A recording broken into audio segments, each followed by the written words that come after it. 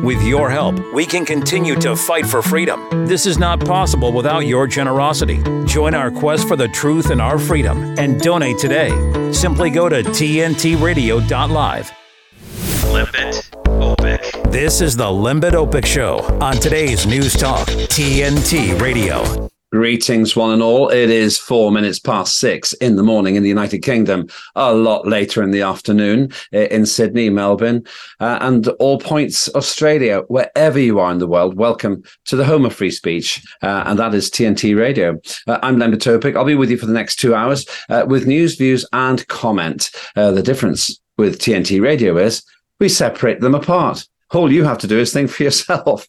And that's because we feel there is a space for restoring what the media should really be, at least the current affairs media, which is to give you facts, express our opinions, and let you do the rest. I'm so glad you can join us. You can join us even more by going to tntradio.live and join the chat. You can express your views there. There's often a very interesting parallel conversation going on there. I will, as best I can, comment and report on what you're saying.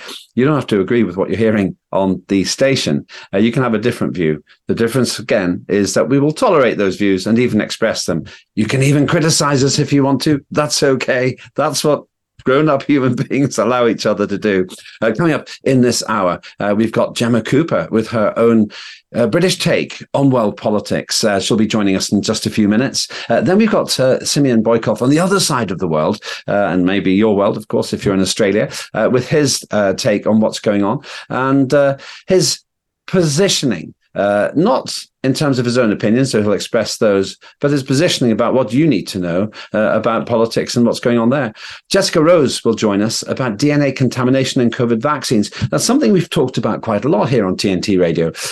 Interestingly, not many of the old media like to discuss this because it means they have to betray the mainstream. They have to betray the establishment. Well, I'd suggest the establishment may have betrayed us. We'll find out more from Jessica Rose about that. And Mary Kostakidis will join us. She is a former SBS news presenter, and she'll be talking about potentially one of the most vexatious violations of free speech, depending where you stand, of course, on this.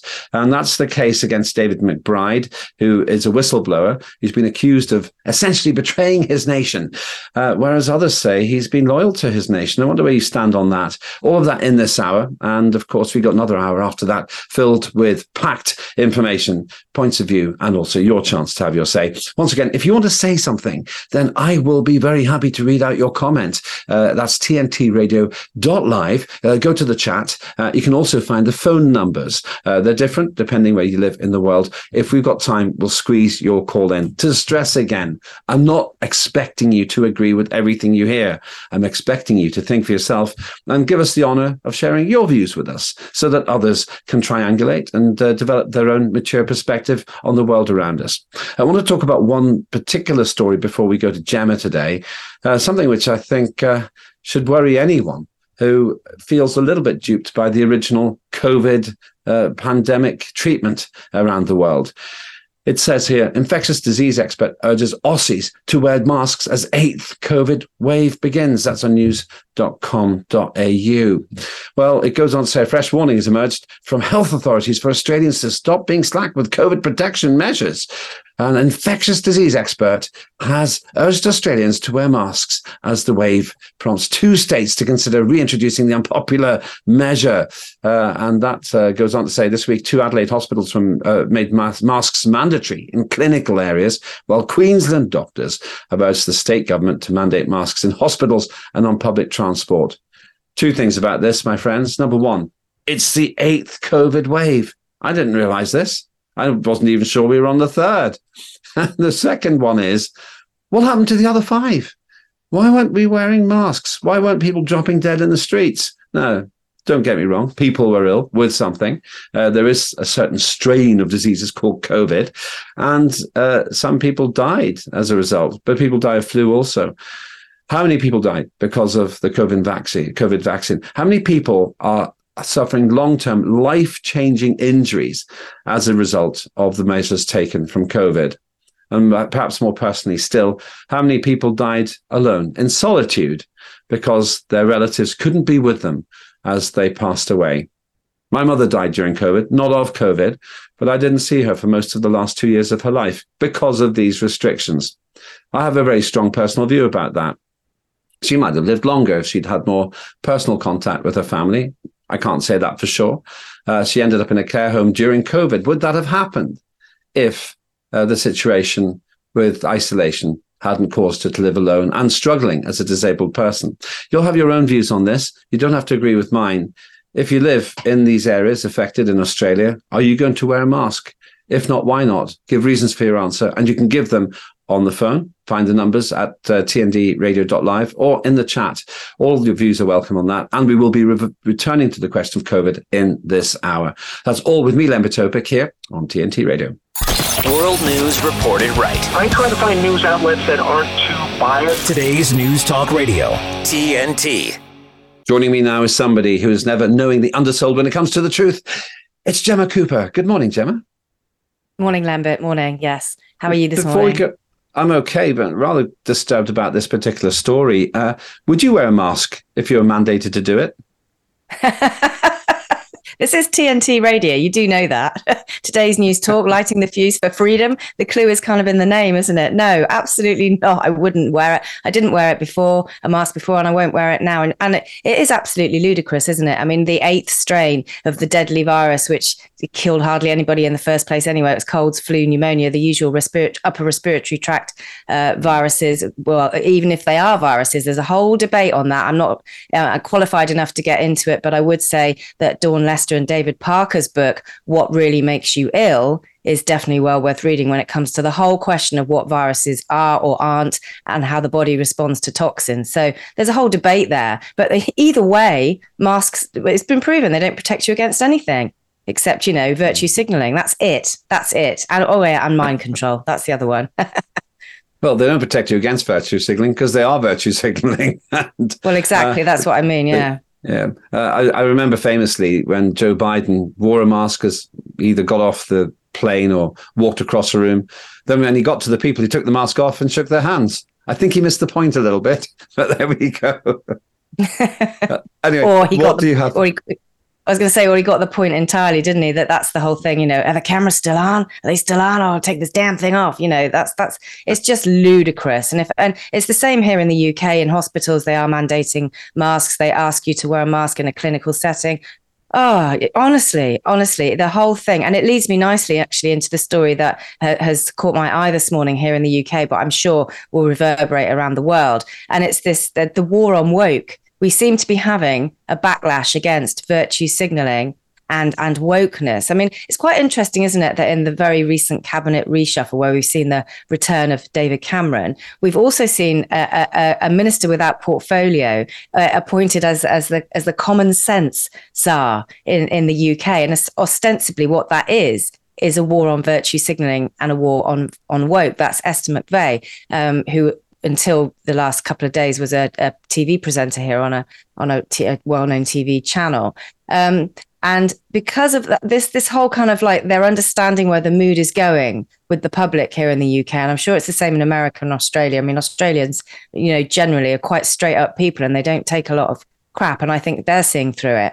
But there's a company in Britain, in North Wales, that is flying a flag outside its headquarters, and it's come under fire from only one person, but that one person's jumped up and down enough to make a stink. And the flag outside this company, it says woke-free zone.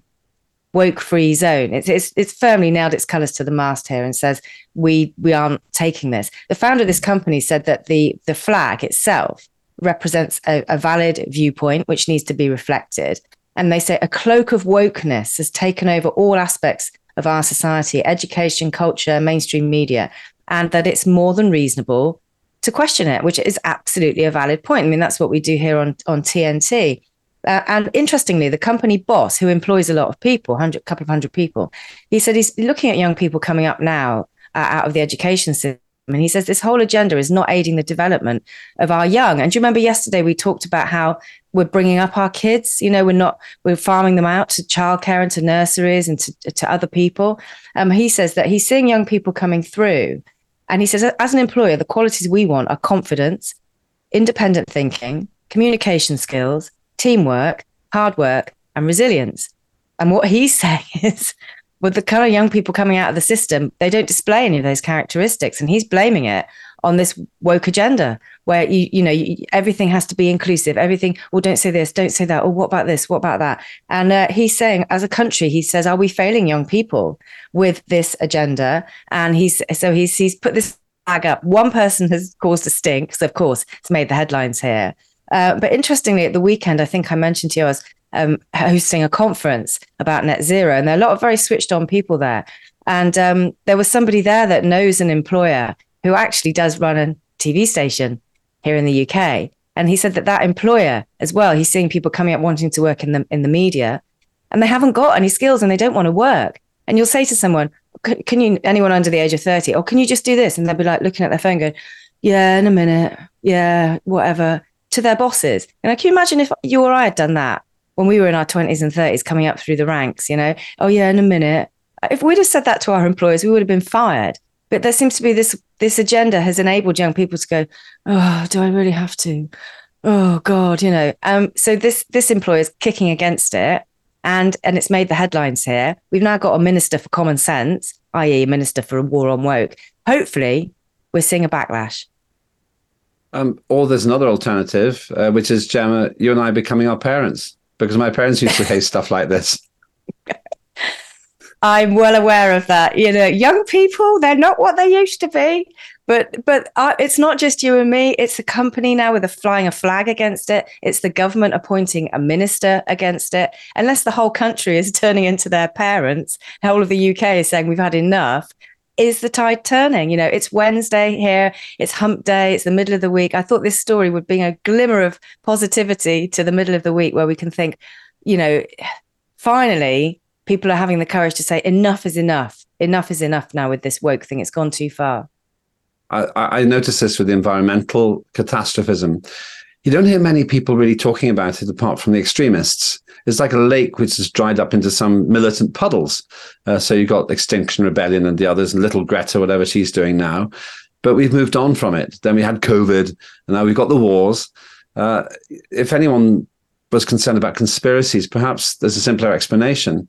These are fashions, but the song remains the same for the general public, which is feed your family, live in safety, have some love, and occasionally a holiday.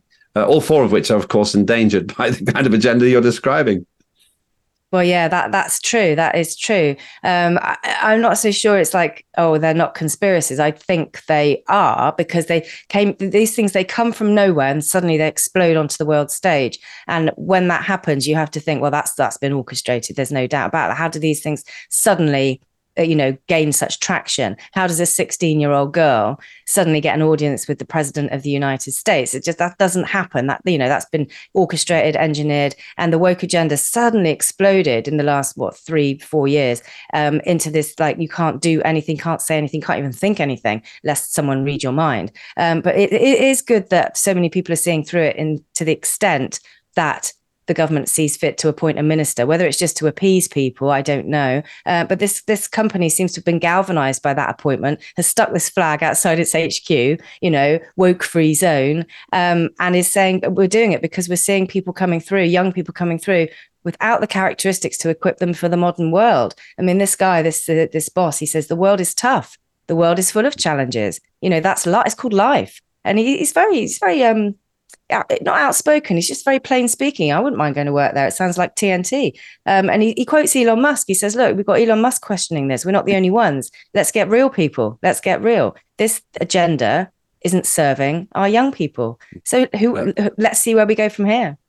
Elon Musk says that freedom only means something if you let people you don't like say things that you don't like. I don't always agree with Musk, but I think he's pretty much right on that one. Just one other thought for you. I do think there are conspiracies, but the conspiracy is using conspiracies to try to keep us under control, which is why when one dries up, they have to find another one. And it seems to me that probably the environmental one is near to running its course. So they have to find something else. Wars are always very handy for that as well, as George Orwell always said. Thank you so much. I want to get you a quote, Gemma. about free speech, which I'll do for the next hour when I see you. Gemma will be back with us in about 15 minutes. What do you think about what Gemma said? Do you agree? I'll get some of your comments and your calls, if there are any, on that specific issue in a few moments. Certainly finding a chat very interesting. Coming up next, we've got our very own TNT Simeon Boikov. He'll be giving us his unique perspective on the world as well. All of that with me, Lembit, Öpik, here on TNT Radio. TNT Radio's Hrvoje Moric. It's reported out in Canada that last year 4.1% of all deaths in Canada were due to MAID, medical assistance in dying, the country's eugenics program. This is according to the country's health ministry. 13,241 people died under the MAID program. And it says the program was criticized for allegedly driving citizens into assisted suicide on the grounds of poverty or lack of health care. Stories included 2 separate cases of cash-strapped women suffering from chronic health conditions who successfully applied to end their lives. 4 Canadian military veterans were allegedly pressured to opt for medically assisted death by a now suspended Veterans Affairs Canada caseworker. MAID program, or in other words, as RJ Rummel would call it, democide, death by government, pretty much. It's a brave new world. Hrvoje Moric on today's News Talk, TNT Radio. Hi, I'm Susan Lucci. I never thought about heart disease until I had my own heart event. At first, like so many other women out there, I ignored my symptoms. A slight pressure on my chest, shortness of breath. I thought, I don't have time to be sick. I had a 90% blockage in my main artery and a 75% blockage in the adjacent artery. I received 2 stents in my arteries. Stents developed through research funded by the American Heart Association. Those stents saved my life. I'm so grateful to the American Heart Association. Their research helped save my life. I can enjoy life with my children, my grandchildren, and my friends. Please, listen to your heart. The only reason I'm here today is because I did. Learn more about the American Heart Association's life-saving work at helpheart.org. Now I want to say this, and I'm going to say it just once. This is today's News Talk Radio, TNT. Greetings, one and all. It is 6:20 or thereabouts in the UK, between 8 and 11 hours later on the far side of the world. Wherever you are, welcome to TNT Radio, the home of free speech, where we give you the space to express your comments as well. Go into the chat, and when I've got time, I'll read out your comments. Coming up in a short while, we'll be talking about DNA contamination, something the establishment doesn't really like to talk about. They suggest that those who talk about it are conspiracists. Those who talk about it suggests the real conspiracy lies with the establishment. We'll find out more about that with Dr. Jessica Rose in a short while. But coming up now, our very own TNT presenter, Simeon Boikov, with another take on a certain aspect of politics you may or may not have heard about. Simeon, good afternoon to you. How are you doing? Good afternoon, Lembit. Always a pleasure to be with you. Live from Sydney, from the Russian Consulate. Soon going to be 12 months anniversary. They're going very well. And what time is it there? Because I always get confused by the summertime and the winter time. 5:22 p.m. Sydney time, 6:22 p.m. Brisbane time. Okay, so it's exactly 12 hours apart between Brisbane and London, 11 hours for Sydney. Thanks, good to know. But you probably didn't call to talk about the time or the weather, but maybe the political weather. I know it's a bit of a British thing, isn't it, to talk about the time and the weather. In Australia, we like to get down to business and get down into the dirty side of things straight away. So without further ado, an article that hit the news this morning from a very far left agency. It's called Crikey. None of you ever heard of it because it's not a very reputable agency. Crikey has run a story written by Cam Wilson this morning. Cam Wilson himself describes himself to be a journalist, someone who worked for the ABC, with the ABC previously. Now, he's run a headline claiming that Australia's far-right figures are trying to co-opt the pro-Palestine movement. Anti-fascist researchers have warned that accounts with histories of far-right activism are taking advantage of pro-Palestine content. What does that even mean? What is an anti-fascist researcher? Well, you can guess what it means. It's one of those researchers, quote-unquote, who is of left inclinations, or maybe extreme left inclinations, political views, probably a uni student who is anti-right wing or just very pro-left. Now, the left have always had a monopoly over the pro-Palestine movement for decades now. It's probably much the same where you are, Lembit, in the United Kingdom. I would imagine that the left have a very strong presence in the pro-Palestine sphere. And that's fine. I mean, everybody went through that phase. Everybody was a student. Everybody wanted to save the world and save the rainforest and save the Palestinians and save, the Tibetans and whoever else needs saving. Now, the left in Australia have enjoyed very strong Palestinian protests. But what the dynamic, what we can see here on the ground is tens of thousands of pro-Palestinians in Australia marching, the biggest protest we've ever seen for years now, since the days of the lockdowns. When we're talking about 50,000, 100,000 protesters, as there was in Melbourne last week. Now, this weekend in Sydney, we've got protests planned as well, Sunday, the 19th of November. And reminding everyone listening that the 18th of November Worldwide Freedom Rally March was stopped and blocked by the police because they didn't want the Harbour Bridge to be blocked. And so we've really decided, well, if the police want to block it, we're just going to tell everyone to join into the big protest on Sunday, the 19th, which is officially about Free Palestine and a ceasefire. However, if you look into these big protests and you scratch the surface, you'll find that they're dominated by groups like the Socialist Alliance, right? The Green Left, the Greens, Queers for Palestine, all sorts of strange and ambiguous student groups and lefty groups, which is fine. They're very good at chanting. They're great at organizing themselves, marching with megaphones. It's all part of their sort of bravado, their style of activism, student activism, left activism. That's fine. That's great. But they want to monopolize it. Now, they have said today in this article from Crikey, this bloke, Cam Wilson, has said that Australian neo-Nazis, far-right figures and members of the anti-lockdown, anti-vaccine freedom movement have taken to pro-Palestine activism since the beginning of the Israel-Hamas conflict, with some outright celebrating as a way to bring anti-Semitism into the mainstream. What a mess! What a absolute fruit salad of words he's put together there. Neo-Nazis, far-right figures, anti-vax freedom movement. This is classic of the West. They put that's the West, the left, should I say? I'm so used to attacking the West. Freudian slip there. Yeah, Freudian slip. That's the Russian in me coming out. I've been told by management, keep the Russian out of it, stick to Australian politics. There you go. Can't help myself. But I'm sure someone will have a giggle in the studio over that. So it's the left that are trying to have this monopoly that they've got over the pro-Palestine movement. And don't forget, they were watching from the sidelines during the years of lockdown at us, the anti-lockdown, anti-vaccine freedom movement, who they claim are Nazis and far-right figures, which we claim is an outrageous allegation. No one's a Nazi. No one's far-right. We're just right so far. And they were out of the picture. They had to sit on the sidelines wearing masks while we enjoyed the center stage and we were enjoying activism and we were living their dream, right, of saving the country, saving the world, saving society. And now it's their chance. They've got a cause again. All of a sudden, thanks to the Palestinian tragedy, and it is a tragedy. And that's what I want to remind the left.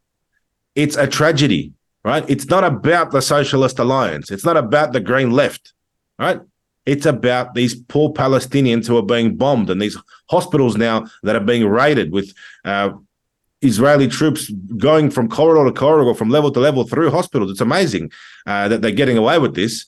And that's who it's about. Now, of course, the left very cleverly are capitalizing on this, and they are actually worried that there's a growing number of Australians supporting it. But what I want to say is that this issue really is bipartisan. We've got plenty of support from the right and the left. The left have just dominated it. The masses that are going to these rallies in Sydney, Melbourne, Perth, Brisbane, all over the country, and this could be the same in UK, I want to ask you that, the masses are actually people from multicultural backgrounds. These are people that are migrants from Lebanon, from Syria, from the Middle East itself, right? That's the 90%. You got the 10% of them, the lefties, the Socialist Alliance, the Greenies, the Green Left, whatever they're called, and they're the ones who are organising the infrastructure, the megaphones, the banners, right? So unknowingly, all of these sort of multicultural Australians who feel so strongly about Palestine because it is by all regards, it's their homeland, and they've got relatives over there that are being killed and bombed, so they're marching here. They're sort of being dominated and led by the left faction. Now they're worried about us moving in. Lembit, you're saying? I was going to say, you're quite right. This reminds me of the Black Lives Matter fiasco, where it was quite obviously run by really extreme, militant, politically dogmatic individuals, when other people sincerely felt that there was a cause there. Once again, the general public doesn't like what they're seeing in Palestine, but the left try to ideologically take control. And so it's about them. It's not about the issue. And I think you're absolutely right. The left slavishly followed the rules, even though the rules were wrong when it came to COVID, and they're trying to regain some of their fighting ground. And I don't think a lot of the time it's about Palestine. It is for the general public, but I don't think it is for these groups. I completely agree with you. Look, I quote from this crikey article from this lefty journalist, Cam Wilson. He says that for the freedom movement, it's an opportunity, he claims, to grow their audience and mobilize their existing supporters in the same way they used previous issues such as COVID-19 lockdowns and the Indigenous voice to Parliament. Well, here's the message for Cam Wilson, crikey, and all the lefties who see the freedom movement as a threat. We didn't use COVID-19 lockdowns, right? We wouldn't have even gone onto the streets had there been no lockdowns and no mandates. Right? We're not there to pick a fight. We react to what the government's doing. Right? Unlike the lefties who are constantly looking for a cause. They can't stop. They're always looking for the current thing. It's always got to be something. It's always going to be something that they're chasing. There's not enough rights for this. They get their rights on that. They want more rights. They do something to themselves. They become ambiguous themselves. They want your kids to be the same as they are. You know what I mean? I'm not going to say to point fingers or name things or name names or name trends or demographics, but everyone knows what I'm talking about. They're always constantly on the path to banging their claims, promoting their causes. And unlike the freedom side, the freedom movement, we're happy just to get together and enjoy freedom and breathe the sunshine and breathe the fresh air and have a barbecue and smile at each other and enjoy the day, enjoy the weather, as you started this conversation with, a very British thing to do. But we didn't ask for lockdowns. We didn't ask for the voice to Parliament. We reacted to it. But if you're in the extreme left, you're not allowed to be happy. You have to be angry. That's the point of being a left-wing extremist. That's one other thing. Stay with us, Simeon, because I'd like to continue this after the break, if that's all right. There is one piece of good news, though. If everything's been cancelled on the 18th of November, then everyone can go to the Australian for Science and Freedom Conference, which is on the 18th and 19th of November in the University of New South Wales. So there's some cold comfort. Actually, just one last question, because we will actually move on to our next guest. Simeon, do you think that the left is creating any traction for itself with the, if you like, more moderate, more free-thinking public, if you like? Or do you think they're just distracting everyone from the real issues? That is an excellent point. They using this Palestinian issue. I'm sure that there are genuine sentiments there for Palestine, but the Palestinians, the bulk of these people, I'm sure they don't appreciate as well where they're being sold green left weeklies, newspapers, and leftist paraphernalia and whatnot. Well, I don't mind. I don't criticize them either. They're doing what they're doing, and it's not a competition. They're trying to make it a competition. They're worried about this influx of freedom movement protesters. And you know what? Yes, let's all go there. Send them. You know, if you're listening and you're thinking of going to a rally this week, go down to the Sunday rally in Sydney or Brisbane or Perth or Adelaide. Bring an Australian flag, for goodness sake. Because one thing with these protests so far, they've got the optics game all wrong. Australians don't react nicely when they see a crowd of 50,000 and amongst them there's not one Aussie flag, right? It's important to remember what country you're in, and Australians will identify with you if you've got the right optics. And that's where the freedom movement always had great optics. Akubra hats, red ensign flags, Eureka flags, Australian flags, you know, good optics, good atmosphere. When you got the optics of, you know, quite confronting images, you know, of these crowds screaming things like gas the certain nationality, for example, disaster. That's when you lose support. Even if you're right, you lose support. And your enemies, right, will take advantage of those clips, take advantage of those optics, pump them out onto social media, and you lose the game. What can I say? You make a very good point. This Saturday, since the police have blocked any attempt to block the Harbour Bridge, I completely agree with you. Everyone who should head down to the Freedom Conference at the University of New South Wales. What time does it start there? 8:30 a.m., I believe. 8:30, and it's both days. Yeah. And then you're going to be with people who really are willing to argue, disagree, but would do it with information and do separate opinions from facts, and everyone isn't there just for themselves. Simeon, thank you so much. I wish I could go to that conference. It's just a bit far. I wish I could go to it too. I'll remind everyone about the details a little bit later on. That's Simeon Boikov. You can, of course, hear him on TNT Radio as well. He does the Aussie Cossack show on Saturdays, 5 p.m. to 7 p.m. That's Brisbane time. That's 8 to 10 a.m. That's UK time.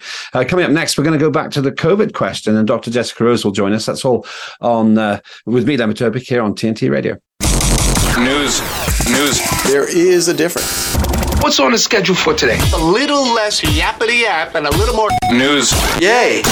Now, TNT Radio News. Matt Boyland here with a look at your TNT headlines. Turkey's president has vowed to support the reconstruction and recovery of Gaza, but says the final bill for the rebuild will rest with Israel. Donald Trump's attorney has confirmed the former president will file for a mistrial in the civil fraud case against him. And New York is creating a Ministry of Truth, the state's Democratic governor announcing it's collecting data from surveillance efforts on social media. Are you enjoying listening to TNT Radio? Do you think we're doing a good job? Then please let us know. Why not leave us a like or a positive review or comment on Facebook, Gab, or Getter? Help us get the word out as we cover the biggest topics of our time on today's News Talk, TNT Radio. Greetings, David Öpik here for the next hour and a half or so. We're going to be talking COVID earlier on with Gemma Cooper here on TNT Radio. We were talking about the efficacy of masks and Pearly69 says, boosters, no way. They sucked me in for 3 shots. No more ever again for me. Chris says they didn't protect anyone, so everyone who has vaccine injuries has been killed by big pharma. Just 2 more here.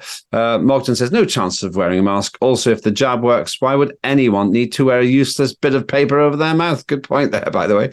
And Deborah says, I work in aged care in Australia and now have to wear a mask. I will not wear one outside of work. We mostly pull them down as the residents can't understand us. I hate it, but I do love my job.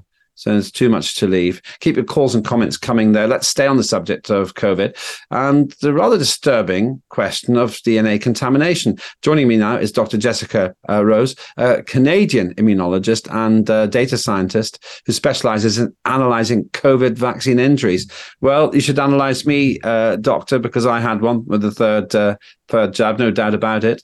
Thanks for joining us. First of all, what does it mean? Just in simple terms, what does it mean to have a vaccine injury? That's a great question. I've come into this, starting in the COVID era. So my awareness of vaccine injury was actually quite nil before, say, 2020. Now I'm fully versed. So I analyze the VAERS database, which is a vaccine adverse event reporting system. So basically, it's a side effect from getting injected with a vaccine or some kind of injectable product, usually that occurs within, a short time frame after the injection. It can range from death to the chills to injection site pain. When you report an adverse event to a pharmacovigilance database, you just have to have a suspicion that there's a connection between the injection or the vaccination and the occurrence or the onset of the side effect. So the causative aspect is something that is assessed afterwards. But if you're a practicing GP and you give a shot to somebody in your practice, and 15 minutes later, or within 15 minutes, that person succumbs to an anaphylactic reaction, you don't really have to do a causality assessment to understand that the shot caused the anaphylaxis. So you have to use a bit of common sense here as well. There's something called the, and let me get this right, Vaccine Adverse Event Reporting System, an actual official system to report these events, isn't there? Yes, and that's for the United States. The UK has the yellow card system. Europe has the UDRA system. Australia has the DANE system. South Africa has a system that they've developed on their own, independent scientists and medical doctors, called VAERS. So there are multiple ways to collect data with regard to pharmacovigilance, which is like the way that you assess whether or not a product is causing damage in the way of side effects after clinical trials have been run. It's like it's an on-the-market way to determine whether or not we made some oopsies during the clinical trials and say we didn't see a connection between a vaccine and intussusception, for example. So, in other words, we turn the human race into guinea pigs. All right. The question that's what a face for. Yeah, that's not a wrong way to say it. I mean, normally these products do, like in the past, there have been more rigorous standards applied to the testing. I mean, it takes a vaccine, a conventional vaccine, mind you, about 10 years to get to market. There is a lot of testing going on before anything actually goes into arms. But the problem with the COVID shots is that didn't happen. It went through about 6 months of phase 3 clinical trial testing. The clinical trials were a joke. I know that because I've seen the data. And these products are not conventional vaccines. They are completely new technology. So from every way that you look at this, it is suspicious, and it's not surprising that we're seeing all of these millions of reported adverse events in the context of these shots, because we didn't have any safety data before. The question about DNA contamination is one of great concern. I suspect it's affected me. What have you found, and what does it mean, DNA contamination? So, well, don't suspect it's affecting you yet. What we found is that this was found by accident, actually, by Kevin McKernan when he was sequencing one of or many of the vials of the Pfizer bivalent product, and instead of finding what you're supposed to find, which is just the modified mRNA, he found a lot of DNA. The reason why, well, first of all, let me say there isn't supposed to be DNA in these shots. The reason it's there, we think, is because at the end process of manufacturing the modified mRNA, this DNA, which is used to produce the modified mRNA, was not cleaned out thoroughly. And that points to not so good manufacturing practices going on. We don't know exactly what happened, but we know at what stage something went wrong. And that's in the final stages of purification of the product. Now, there are multiple ways to test for purity of product at the end. And this is why it's very strange to us that these vials that have been tested, and by the way, every single vial that has been tested, reproduced in 5 different labs around the world, have found this DNA, the residual DNA in the vials. So it's alarming, and we need to get to the bottom of this, because the implications of DNA, residual DNA or contamination, are they have an impact on your genome. So it could induce genomic instability, which could actually lead to cancer. So this is why this is concerning. I don't want to fearmonger here. It's something that we need to investigate. But if you feel fine, you're likely fine, because it's not applicable to all people who got injected. Yeah, I think you're right. It's my ignorance, really. I definitely had a very bad reaction, but it was within 24 hours, a kind of hallucination experience, really. But at the time, wow. I didn't. Yeah, I could. It's quite amusing in a sense, looking back. I was on a train going into central London, and I saw all these yellow people, and I was so concerned. I called one of my friends, who wasn't in the UK, who was actually in Greece, because I thought she wouldn't be part of this invasion. And she said, put your camera on, put your camera on. So I put my camera on, and there were yellow people. There were children in day-glow jackets. But to me, I thought there was a threat. And I don't take hallucinated. Wow. Yeah, I didn't take these hallucinogenic drugs. I wasn't ill in any other way. I got off the train.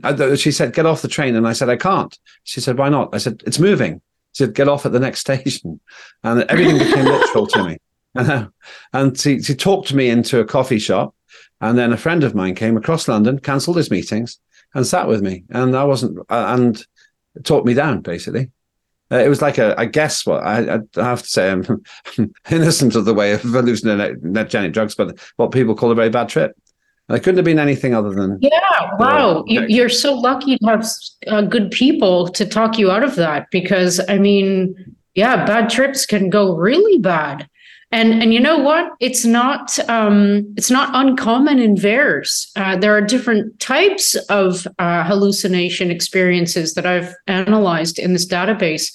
There are auditory, visual, physical, like tactile. There's all different kinds of reported hallucination experiences that people have had, and so that does point to something affecting the brain, or at least the senses. So have you had any problems since?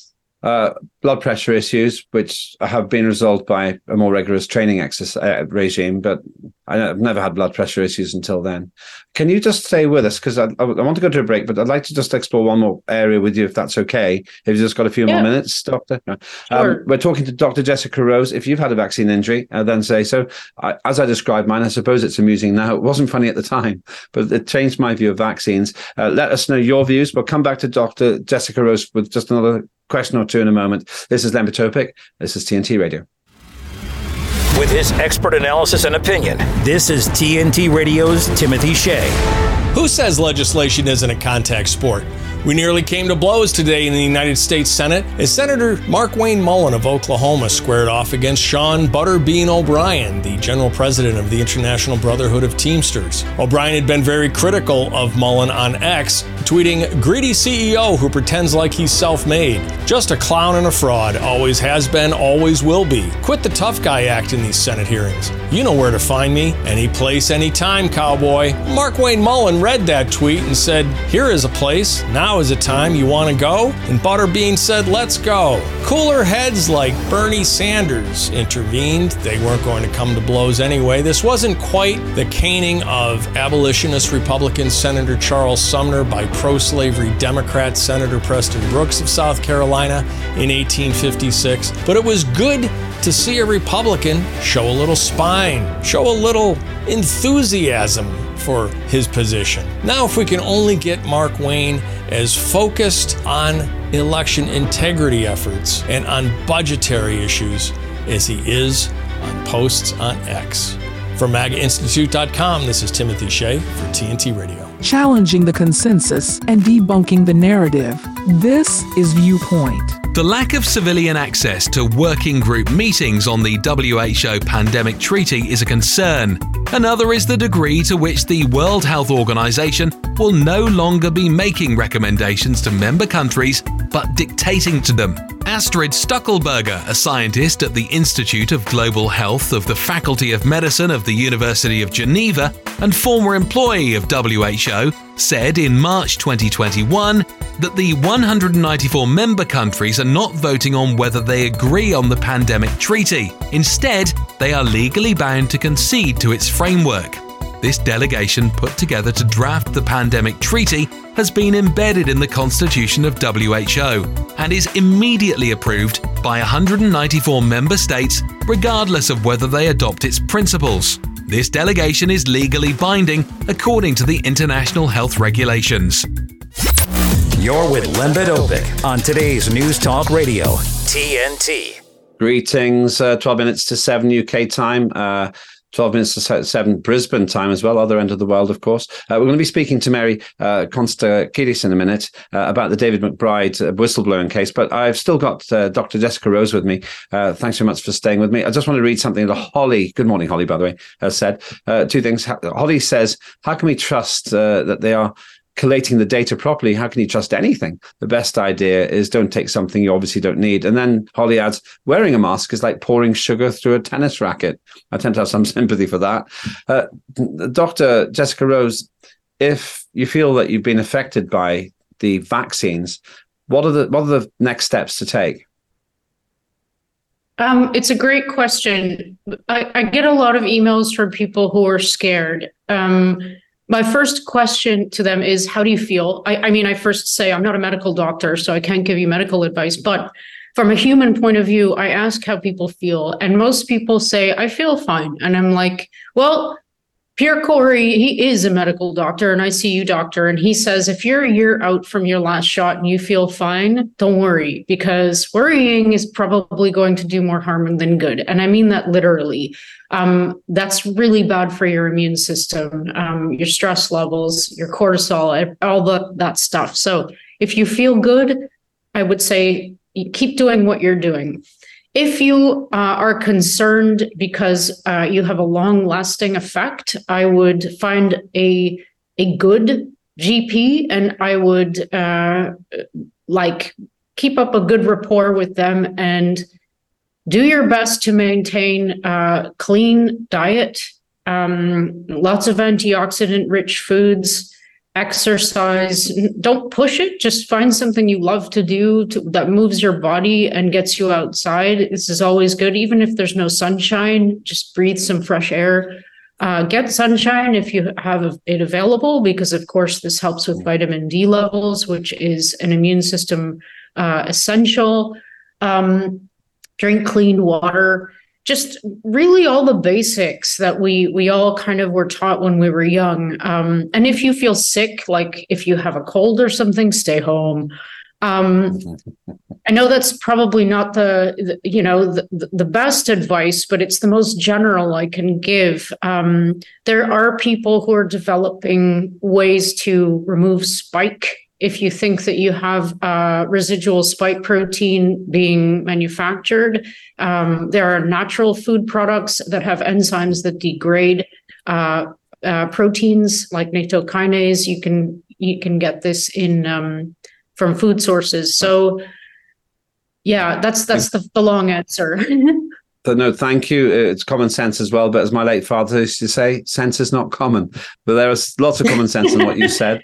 Thanks so much. That's Dr. Jessica Rosa. I imagine he might have taken the injection because he trusted authority, but he would also have been pleased that I'm questioning authority. That's at the heart of free speech, really. If you've got a view on this, please do join us in the debate. I can see the chat box is getting really lively on this. Jethro says, humans are a sealed unit for a reason. The fact that injections are used just reinforces that reality. Mazzy, good morning, Mazzy, or afternoon. Don't know where you live, actually. Morning, ladies and gentlemen. Excellent comments. I do tend to agree with that. Do keep your calls and comments coming on that, and I will read them out in the second hour as well. It's that important, I think, to us here at TNT Radio and to you as a citizen of a planet where you are a sealed unit. It's a great way of describing human beings. You're listening to Lembit Öpik here on TNT Radio. Let's move on to another subject I have covered recently, and it's an ongoing story, a story of David McBride, who is being accused of whistleblowing and faces a very stiff sentence if indeed he is found guilty. What's his alleged crime? What's the latest? Joining me now is Mary Kostakidis, who is a former SBS news presenter, but now advocates for press freedom and for whistleblowers. Mary, thanks for joining us on TNT Radio. Thanks, Lembit. Good to talk to you. First of all, remind us again, what is David McBride being accused of? Right, well, he's being charged with stealing documents from the ADF where he worked and passing those documents on, as well as passing on information to 3 journalists. And as you know, the case against the ABC was dropped by the AFP, so they decided not to press charges against the journalists, but the prosecution of the whistleblower is continuing, and in fact, he's being tried now. So that's the accusation. What's the latest in terms of the situation for him? And I know we can't it would be sub judice for us to make a verdict, but what's happening in the case? Okay, so the first 2 days of the case, Justice David Mossop in the Supreme Court in the ACT heard arguments from David's lawyers and the prosecution as to the nature of duty, because the judge has to instruct the jury to make a decision as to whether David was doing his duty when he took public interest into account and made these disclosures.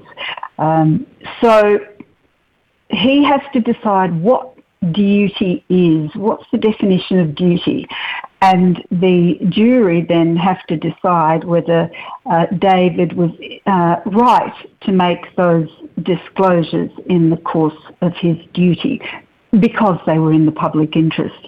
Now, the definition of duty is provided for two very interesting days. They would have been a lot more interesting if the prosecution had allowed defence to use some of the evidence that they didn't allow them to use. There was a report by someone who called Professor Stephen Coleman, who's an expert in military ethics. So he clearly had provided a report that goes to the very nature of duty in the military for officers. However, that was not allowed. So the judge in the end decided that an officer's duty is simply to follow orders, that there was nothing in the law that explicitly states that an officer's duty is anything other than to follow orders. The defence had tried to convince the judge that when taking an oath to serve the sovereign, which we do in Australia, there is a particular meaning attached to that, that you have an obligation, yes, to follow orders, but the oath that you swear of allegiance to the sovereign and your duty to the sovereign involves public interest, because the sovereign's duty is primary duty is to care for the welfare of the citizens.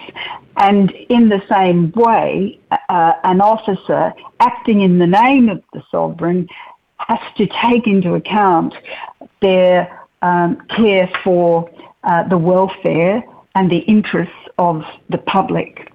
So that's more or less what David's case rested on. There were other issues, of course, as well, such as his duty as a lawyer, because David wasn't employed as one of many soldiers. He had a very specific role in the military. His task was to advise on whether a mission, for example, that they were going on was lawful, fell within the rules of engagement, for example. So does a lawyer have a duty to disclose a criminal act where harm is involved, serious harm is involved? All of those sorts of things were raised, but in the end the judge made the decision that he accepted the prosecution's definition of duty, and that's going to be appealed. So the defence, David's lawyers, said that they would appeal that. The judge then did not allow a full bench to hear the appeal, so David's lawyers are going to now appeal that decision, and that, I understand, will occur tomorrow. So a different judge, I expect, will hear that case and decide whether these arguments about duty will now be heard by a full bench. And that, of course, will delay the trial further. But clearly they felt that without doing this, if the judge gives the brief to the jury that he will do following this decision, then David's lost his case, because the jury would not be able to find in his favour. In short, then, how long do you think that he will continue being on trial? Because being on trial is in itself a punishment. Well, it depends on what whether the appeal court will hear it, and if they do, then it could be months. In fact, Judge David Mossop said it could be years, so he was not in favour of it. If it doesn't occur, then either the trial will go ahead with a jury where David is very likely to lose, but the trial may also be aborted for other reasons because concurrently there's another action. I'm sorry, We're going to have to leave it there, but I really want to bring you back because this is a fascinating subject. Sorry to cut you off, but we leave it on that cliffhanger with Mary Kostakidis. I promise to come back to this. We're going to come back to that issue because there are big free speech questions at stake. Coming up in the next hour, we'll be talking about climate fundamentalism, about what's happening in Bulgarian politics, and a gambit by British Labour. All that with me, Lembit, here on TNT Radio.